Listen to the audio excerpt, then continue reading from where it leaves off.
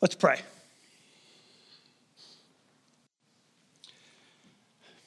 Almighty God, we know that this world is not our home, and that we're here just for a short season. But we do thank you for giving us the priceless gift of eternal life through your Son, Jesus Christ. Help us, O Lord, to keep the promise of heaven in our hearts. And may we pass through this day and every day with joy, with thanksgiving for the blessings you have bestowed upon us. Lord, we recognize that these are certainly difficult days and darkness just surrounds us. But we thank you, Lord, that because of you, we do not have to fear the darkness. Because even in dark times, you are there and you are the light. Lord Jesus, you have come as a light into the world so that we do not have to live in darkness. And help us to recognize that the enemy wants us to dwell in darkness. But you, O Lord, have given us light, and we praise you for that. And we know that whatever is good and perfect comes from you, the creator of all light. So now, Lord, we thank you for this opportunity to gather together, to worship. So, Lord, we just commit this service to you and pray that you will be glorified. In Jesus' name we pray. Amen. Good morning. Well, again, my name is Dennis Fay. I am one of the elders here. And as Courtney just mentioned, we are going through some of the Psalms this summer. And each Sunday we're picking a certain psalm to share about. And this morning we will look at Psalm 40. Now, I think one of the many benefits of reading the Psalms is that they present us with pictures of what godly people have gone through as they experience difficulties in the past. And when we read the Psalms, we should at least, I believe we can be encouraged because it helps us to keep on living for God as we go through difficult times. And let's face it, we will all go through trials and tribulations in this world. It was Pastor Thornley, the founder of this church, who recommended that I read a psalm a day, regardless of whatever else I was reading. And over the years, I have tried to do that. Not always successful, but I spend a lot of time in the Psalms. And quite frankly, I am always encouraged by reading the Psalms. I think it was in the 90s, and Pastor Thornley, Pastor Jeff, was really going through a dark season in his life. He was in a pit. He had started the church and the school. Things were going well. And then he lost 3 key individuals in his life in a matter of, 3 or 4 years. Lost his mentor, Pastor Dixon. Many of you knew him. Lost his father. Lost his mother. Pastor Jeff was in a pit. He was down. He was tired. He was spiritually tired, physically tired, emotionally tired. In our employee handbook, it allows pastors to take a sabbatical every 7 years or so. And Pastor Jeff took that sabbatical to get renewed and to be refreshed. I remember when he came back from that sabbatical, I asked him, well, Jeff, what did you do? Yeah, I was being a little nosy, I guess. But I just wanted to know, what did he study? What did he look at for 90 days? And he told me, I went through all of the Psalms. I went through every Psalm. And, he said, Dennis, wow, it just picked me up. I am encouraged. And that was exciting to hear that. And he said he had certain Psalms that he really, really enjoyed. And Psalm 40 was one of those Psalms. And that's the Psalm I am going to look at this morning. And I think Psalm 40 is one of the clearest Psalms that shows us a pattern of how a person with faith in God goes through difficult times. And what I'd like to do is, there's 17 verses in Psalm 40. I'm going to read all 17 verses, but this morning, just so you understand this, I'm going to focus on the first 3 verses. So, if you have your Bibles, you can follow along or on your mobile devices, or you can follow with me as I read from the screen. Psalm 40, verses 1 through 17. It says, I waited patiently for the Lord. He inclined to me and heard my cry. He drew me up from the pit of destruction, out of the miry bog, and set my feet upon a rock, making my steps secure. He put a new song in my mouth, a song of praise to our God.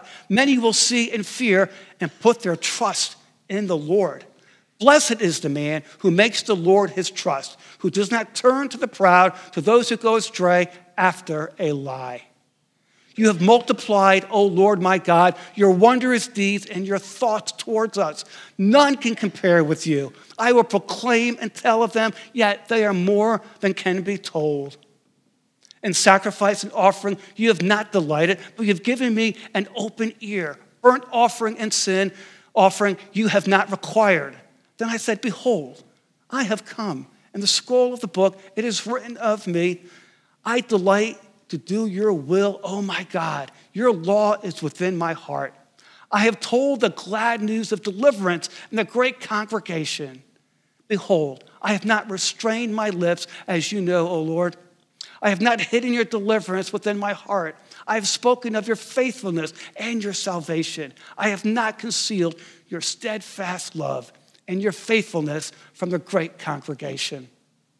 As for you, O Lord, you will not restrain your mercy from me. Your steadfast love and your faithfulness will ever preserve me. For evils have encompassed me beyond number. My iniquities have overtaken me, and I cannot see. They are more than the hairs of my head. My heart fails me. Be pleased, O Lord, to deliver me, O Lord. Make haste to help me. Let those be put to shame and disappointed altogether who seek to snatch away my life. Let those be turned back and brought to dishonor who delight in my hurt. Let those be appalled because of their shame who say to me, aha, aha. Then may all who seek you rejoice and be glad in you. May those who love your salvation say continually, great is the Lord. As for me, I am poor and needy, but the Lord takes thought of me. You are my help and my deliverer. Do not delay, oh my God. May God bless the reading of his word. As we look at, I think, the first three verses here in Psalm 40, you see a pattern. And in this pattern, you're going to see 6 stages. All right? And I'm going to talk about all 3 stages. For example, in verse 2, it describes King David admitting he's in a pit. David is in a pit. All right? And that's the first stage of the pattern. Then we see he cries out to God for help at the end of verse 1. Right? He cries out to God. The third stage is patiently waiting for God to deliver him, waiting on God. Then we see God rescues him by drawing him out of the pit, which is stage 4. And I love stage 5. Right? Stage 5 is God gives David a new song to sing from his heart. And finally, we see many others come to trust in God because of David's testimony, trusting in God. I want to take a quick look at each stage this morning. So, the first thing we see is David is in a pit. Now, I do not think this is a literal pit. I think David may be describing a situation he feels that he's in, or a situation that he's facing. And although not really sure the exact situation that he's facing, but we get a sense of what David feels like when he uses the imagery of a slimy pit, a slimy pit. Now look, I have never personally been in a pit or trapped in a pit, all right? But when I was preparing this message, I couldn't help but to think about those 9 Pennsylvania coal miners about 20 years ago who were in a pit. Not only were they in a pit, they were in a pit full of water, of slush and mud. And that's what a miry bog means in verse 2. It's deep mud and slush. I mean, look, it's tough enough to get out of a dry pit. But can you imagine trying to get out of a pit that is full of mud and slush? I mean, the more you try to get out, you keep falling back. You keep trying and trying and trying, and there's just no way out. It's the sense of desperation must be overwhelming. The prophet Jeremiah was thrown into a cistern, which is a pit.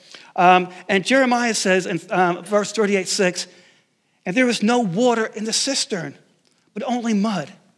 And Jeremiah sank in the mud. Now, can you imagine being in a pit and in mud, and you're sinking and feeling like there's no one here to help me? The sense of desperation must be overwhelming. Now, again, I hope no one here has actually fallen into a pit, but figuratively, what do you think it would look like if you were? I would imagine that there'd be a sense of hopelessness and desperation, like you're stuck for a long time in a bind and you just can't get out. And the more you try, the harder you try, you can't do it. And you're feeling overwhelmed and you have a sense of desperation. I think that's what being in a pit feels like, a sense of desperation. And you know what? I'm not just talking about a physical pit, right? It could be an emotional pit, a spiritual pit, right? And it could be any one of us. This could be any one of us. It could be the breaking point for someone who's a workaholic. It's working 10 to 12 hours a day, 7 days a week, and they see no light at the end of the tunnel. It could be the limit of a small mother with small children at home. It could be the unrealistic expectations of taking too many classes for a student. It could be the physical and recurrent pain of someone who's dealing with an illness. It could be, the constant strains of not having enough money to make ends meet. Or it could be a recurrent sin that you're struggling with. These are all pits that we face.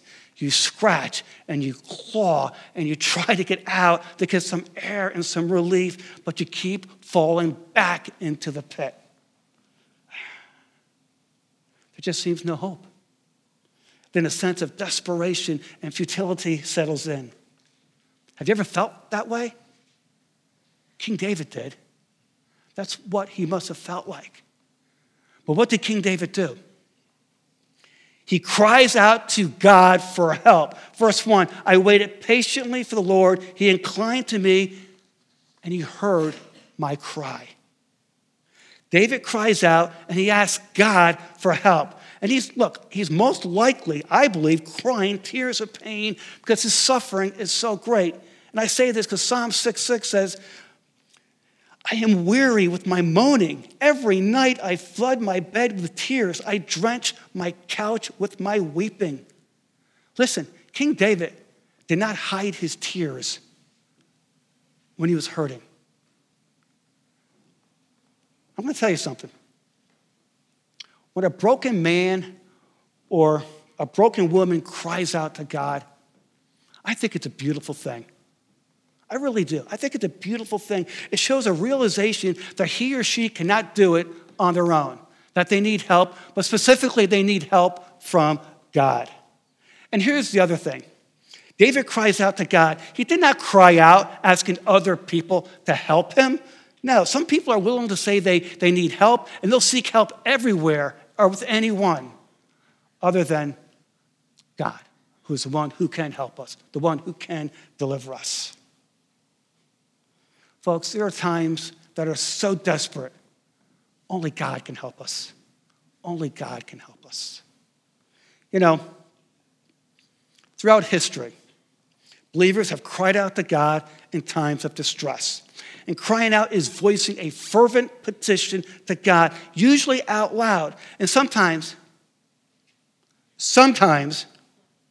after years of praying, a single, desperate, urgent moment of crying out will yield direction and or deliverance immediately.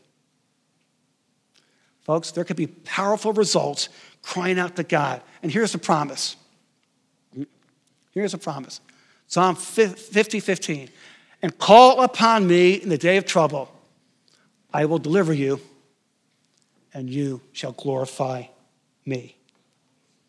God wants to be glorified. Crying out to God shows Genuine humility. Sometimes pride makes it difficult to admit that we cannot overcome a problem or an obstacle. But you know what? Regardless, God always can. While God does resist the proud who believe they have no need of him, he delights in a broken and contrite heart who humbly seeks his aid. Crying out to God shows unconditional surrender. When a situation becomes so desperate that only God can deliver you, crying out represents total, unconditional surrender to him and his ways. And if sin is a part of this, we must recognize the sin, confess the sin, repent of the sin, and totally surrender ourselves to his perfect will. Crying out to God shows us personal helplessness. Do you tend to believe that God can only help you in the big stuff of life? Stuff that matters, really matters? Can I tell you something? We need God in every situation, right? Jesus says, without me, you can do nothing. And you know what? What problem's too big for God? Right? He's God. We need to understand that we're helpless. We need him. And crying out to God shows us faith in God's power and his resources. Your cry to God acknowledges God's ability to do what no one else can do for you. Right? I mean, during the storm on the Sea of Galilee, the disciples acknowledged Jesus' power to rescue them when they cried out, "Save us, O Lord, for we are perishing." They knew that it was Jesus who had the power to calm the seas. They understood that. Now, I also just need to clarify something, and I want to say this before you take out the communication cards and start writing notes back to me, all right? I am not suggesting other people can't help you. God uses other people. My word, if you're sick, see a doctor, okay? See a doctor, all right? Just don't make your doctor your God. To think that with him or her alone, you can have healing. And this is true for whoever we put our hopes in. It could be your spouse. It could be your parent. It could be your boss. It could be one of the elders here at the church, okay? They are not able to help just by themselves. We also need God. Is your hope in God or man? That's stage 2. Stage 3 is now waiting for God to deliver. Now, having cried out to God for help, we then need to wait. You ready for this? And to wait patiently. Yeah, you heard it. Often the first reaction we have where we're in a situation is to try harder, and oftentimes this tires us out and makes it worse. Not suggesting you can't try, all right? But sometimes we need to wait. We need to be patient. Now, I'm going to confess before all of you right now, this is really, really difficult for me. I am not a patient man. The funny thing is that most of us, when we call out to God for help, we don't wait long enough for God to act. And after a short while, we start to do things on our own. And I can tell you from history, when Dennis does things on his own, I tend to mess him up, all right? But instead of just continuing to pray and to seek God and to wait for God to act. David waited patiently for God to act, and God, in his time, acted. He lifted David up out of the pit and set him on a rock. By the way, Joseph in the Old Testament, right, waited patiently for God to act. And soon enough, he was lifted out of the pit and went to Egypt, and God did some amazing things in Joseph's life. Jeremiah waited patiently for the Lord to act as well. And now in Jeremiah's case, he used an official to plead Jeremiah's case to the king. And the king told the official to take 30 men to get Jeremiah out of the pit. Now, I'm not aware if Jeremiah asked to be for help, but God brought it to him anyway. Well, listen, whatever you may be facing, continue to wait for God to act. But what does it mean to wait patiently? It's an easy thing for me to stand up here and say, wait patiently, right? Especially when I have a hard time doing this myself. Waiting patiently for the Lord means actively seeking him. It means a continuous prayer or praying for God's help. It means continuous obedience to God, even as we wait for him to solve our problems. It means considering and reflecting on God's word that he has spoken to us in the Bible. It means to focus all our energy on him and him alone. That's waiting patiently. It's not neglecting God. It's not denying the problem. It's actively waiting and hoping in God. How long will it take? I have an answer for you. I have no idea. I don't know. It could be years. I mean, there were times when King David had to wait for years for his prayers to be answered. We don't know how long it will take for your situation to be changed. But our responsibility is still to wait patiently for the Lord, because he will act. And here's the thing. When we wait patiently for the Lord, when we're seeking him, right, when we're obeying him, right, we draw closer to him, and God draws closer to us. So even as we wait patiently for the Lord, it's a good process, because we're drawing closer to God. It's a good thing. You know, Psalm 27:14 says, wait for the Lord, be strong, and let your heart take courage. Wait for the Lord. The fourth stage is that in God's time, he rescued David by drawing David out of the pit. Again, I'm not really sure what David was dealing with. God may have healed him from some illness, or perhaps God restored his name in the face of his enemies who were putting him to shame and disgracing him. Or perhaps it was David's own sin. David sinned when he gave in to lust and had the affair with Bathsheba. And of course, then gave orders for Bathsheba's husband to go to the war and ended up being killed in combat.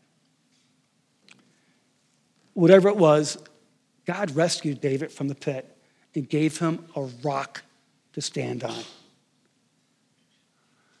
And you know what that rock is, right?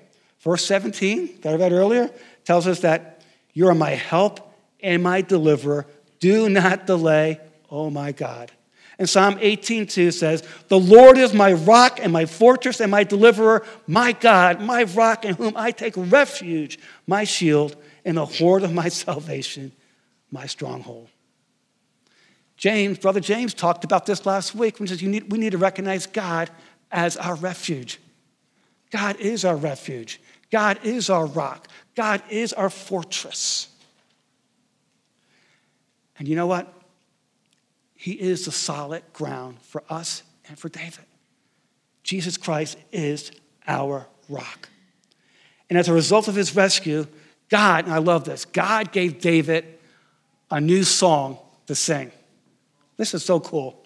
Now, what does that exactly mean? I think this new song means new words of praise for God that David did not possess before. I mean, due to this rescue of his life, David has experienced the help of God in a way that he never did before. And this results in new words. And I'm sure a lot of the Psalms are his new songs. And this is why it's so exciting. And listen, every time we go through a new experience with God and are rescued by God, we will have a new appreciation. And quite frankly, we should have new words to sing and praise about our God. You ever wonder why some of these great songwriters can write so many songs? Because they've gone through so many things in life. And that's what they write about. Each time we go through an experience with God, we have a new song or a new story to tell about what he has done. We're not boasting in ourselves. We're boasting on the Lord. And I know some people are so gifted, they can reflect on their past experiences and put it in a song. I can't, all right? But King David could, some of you can, but regardless, if you can do this in a song, you can do this in a story. You can share what God has put in your heart. You all have a story. They're called testimonies.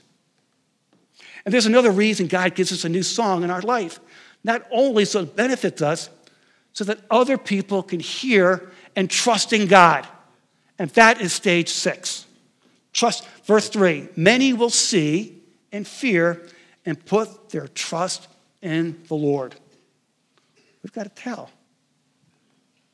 When God rescues us, or when he answers our prayers, we now have a concrete testimony and a story to share with others.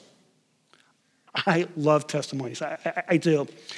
Look, we know that many people have come to Christ or have been curious about Christ due to a Christian testimony. You know what? Testimonies are real. They're personal, and you can't dispute somebody's testimony because it's your testimony, and it's real. Testimonies are one way to draw others into a search for God. And listen, every Christian has a salvation testimony.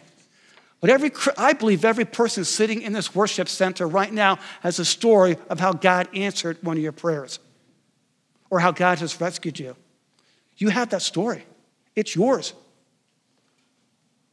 Your personal testimony of how God saved you is just a powerful tool to share with others. But we must share. And you know what, folks? It's really not complicated because it's your story. It's your story. Last Sunday, I was moved by James and his story about this young infantryman, Kyle. If you were here, young man, Afghanistan, combat, gave his life to Christ. Almost immediately, God put a new song in his heart, wrote a letter to his wife, just sharing the experience, humbling himself, saying, I need to be a better father. Then a week later, Kyle and his sergeant, another believer, lost their lives in combat. Chatting with James the other day, James remembered parts of that letter. And that new song, that story was shared at Kyle's service. James shared it last Sunday. I'm sharing it right now. I never met Kyle. I'll never forget Kyle and his new song. When you have a song or a story, it goes on and on. God uses it. It's powerful. It's powerful. It's powerful. Psalm 40 is just a great reminder that we do not need to remain in a pit. I would imagine that there are some here this morning who are in a pit. And maybe some of you are struggling to get out of this pit.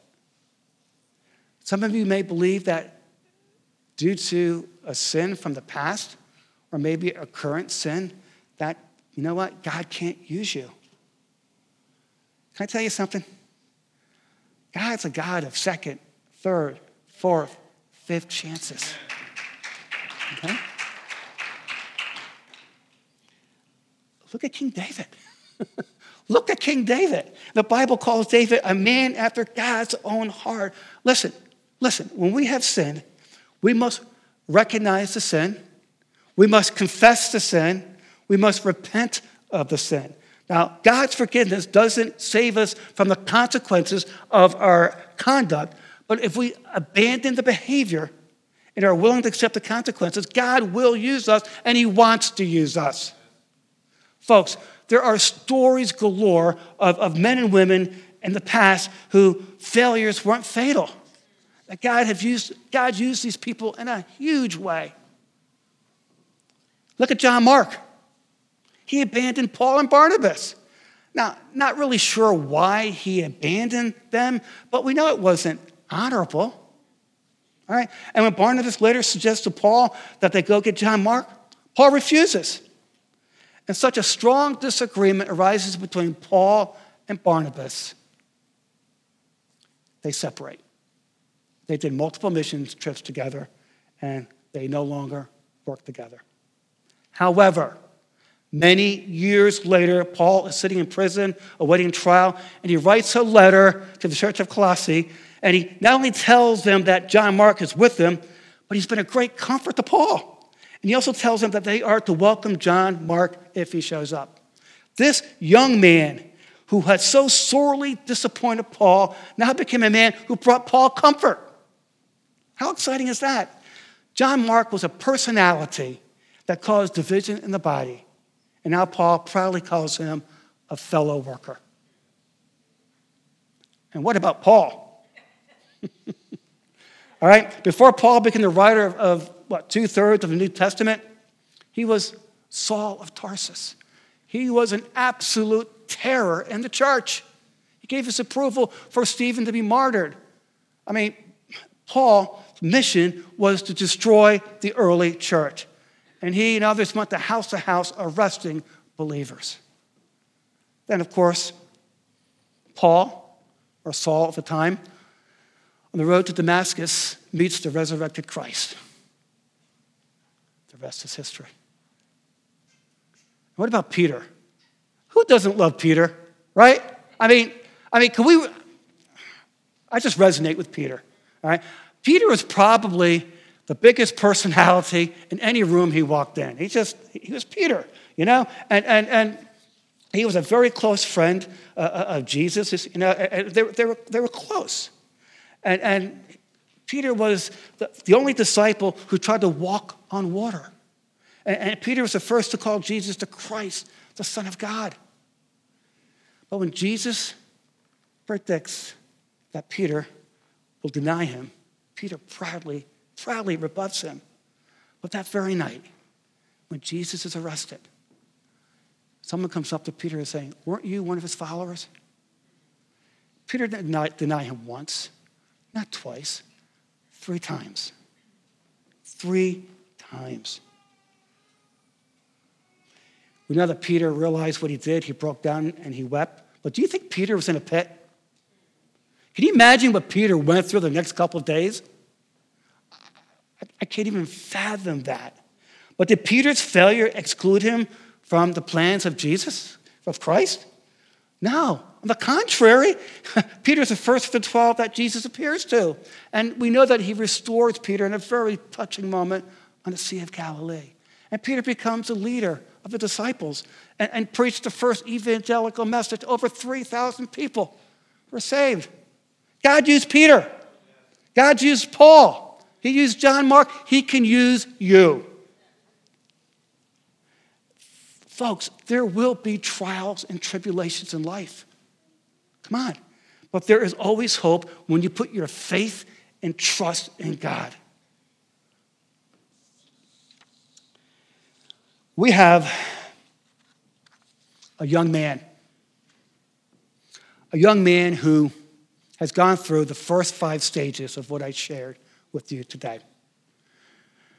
We have a young man who put the stake in the ground and said enough is enough. And this morning, I want to give this young man an opportunity to share stage 6 so we can trust in God.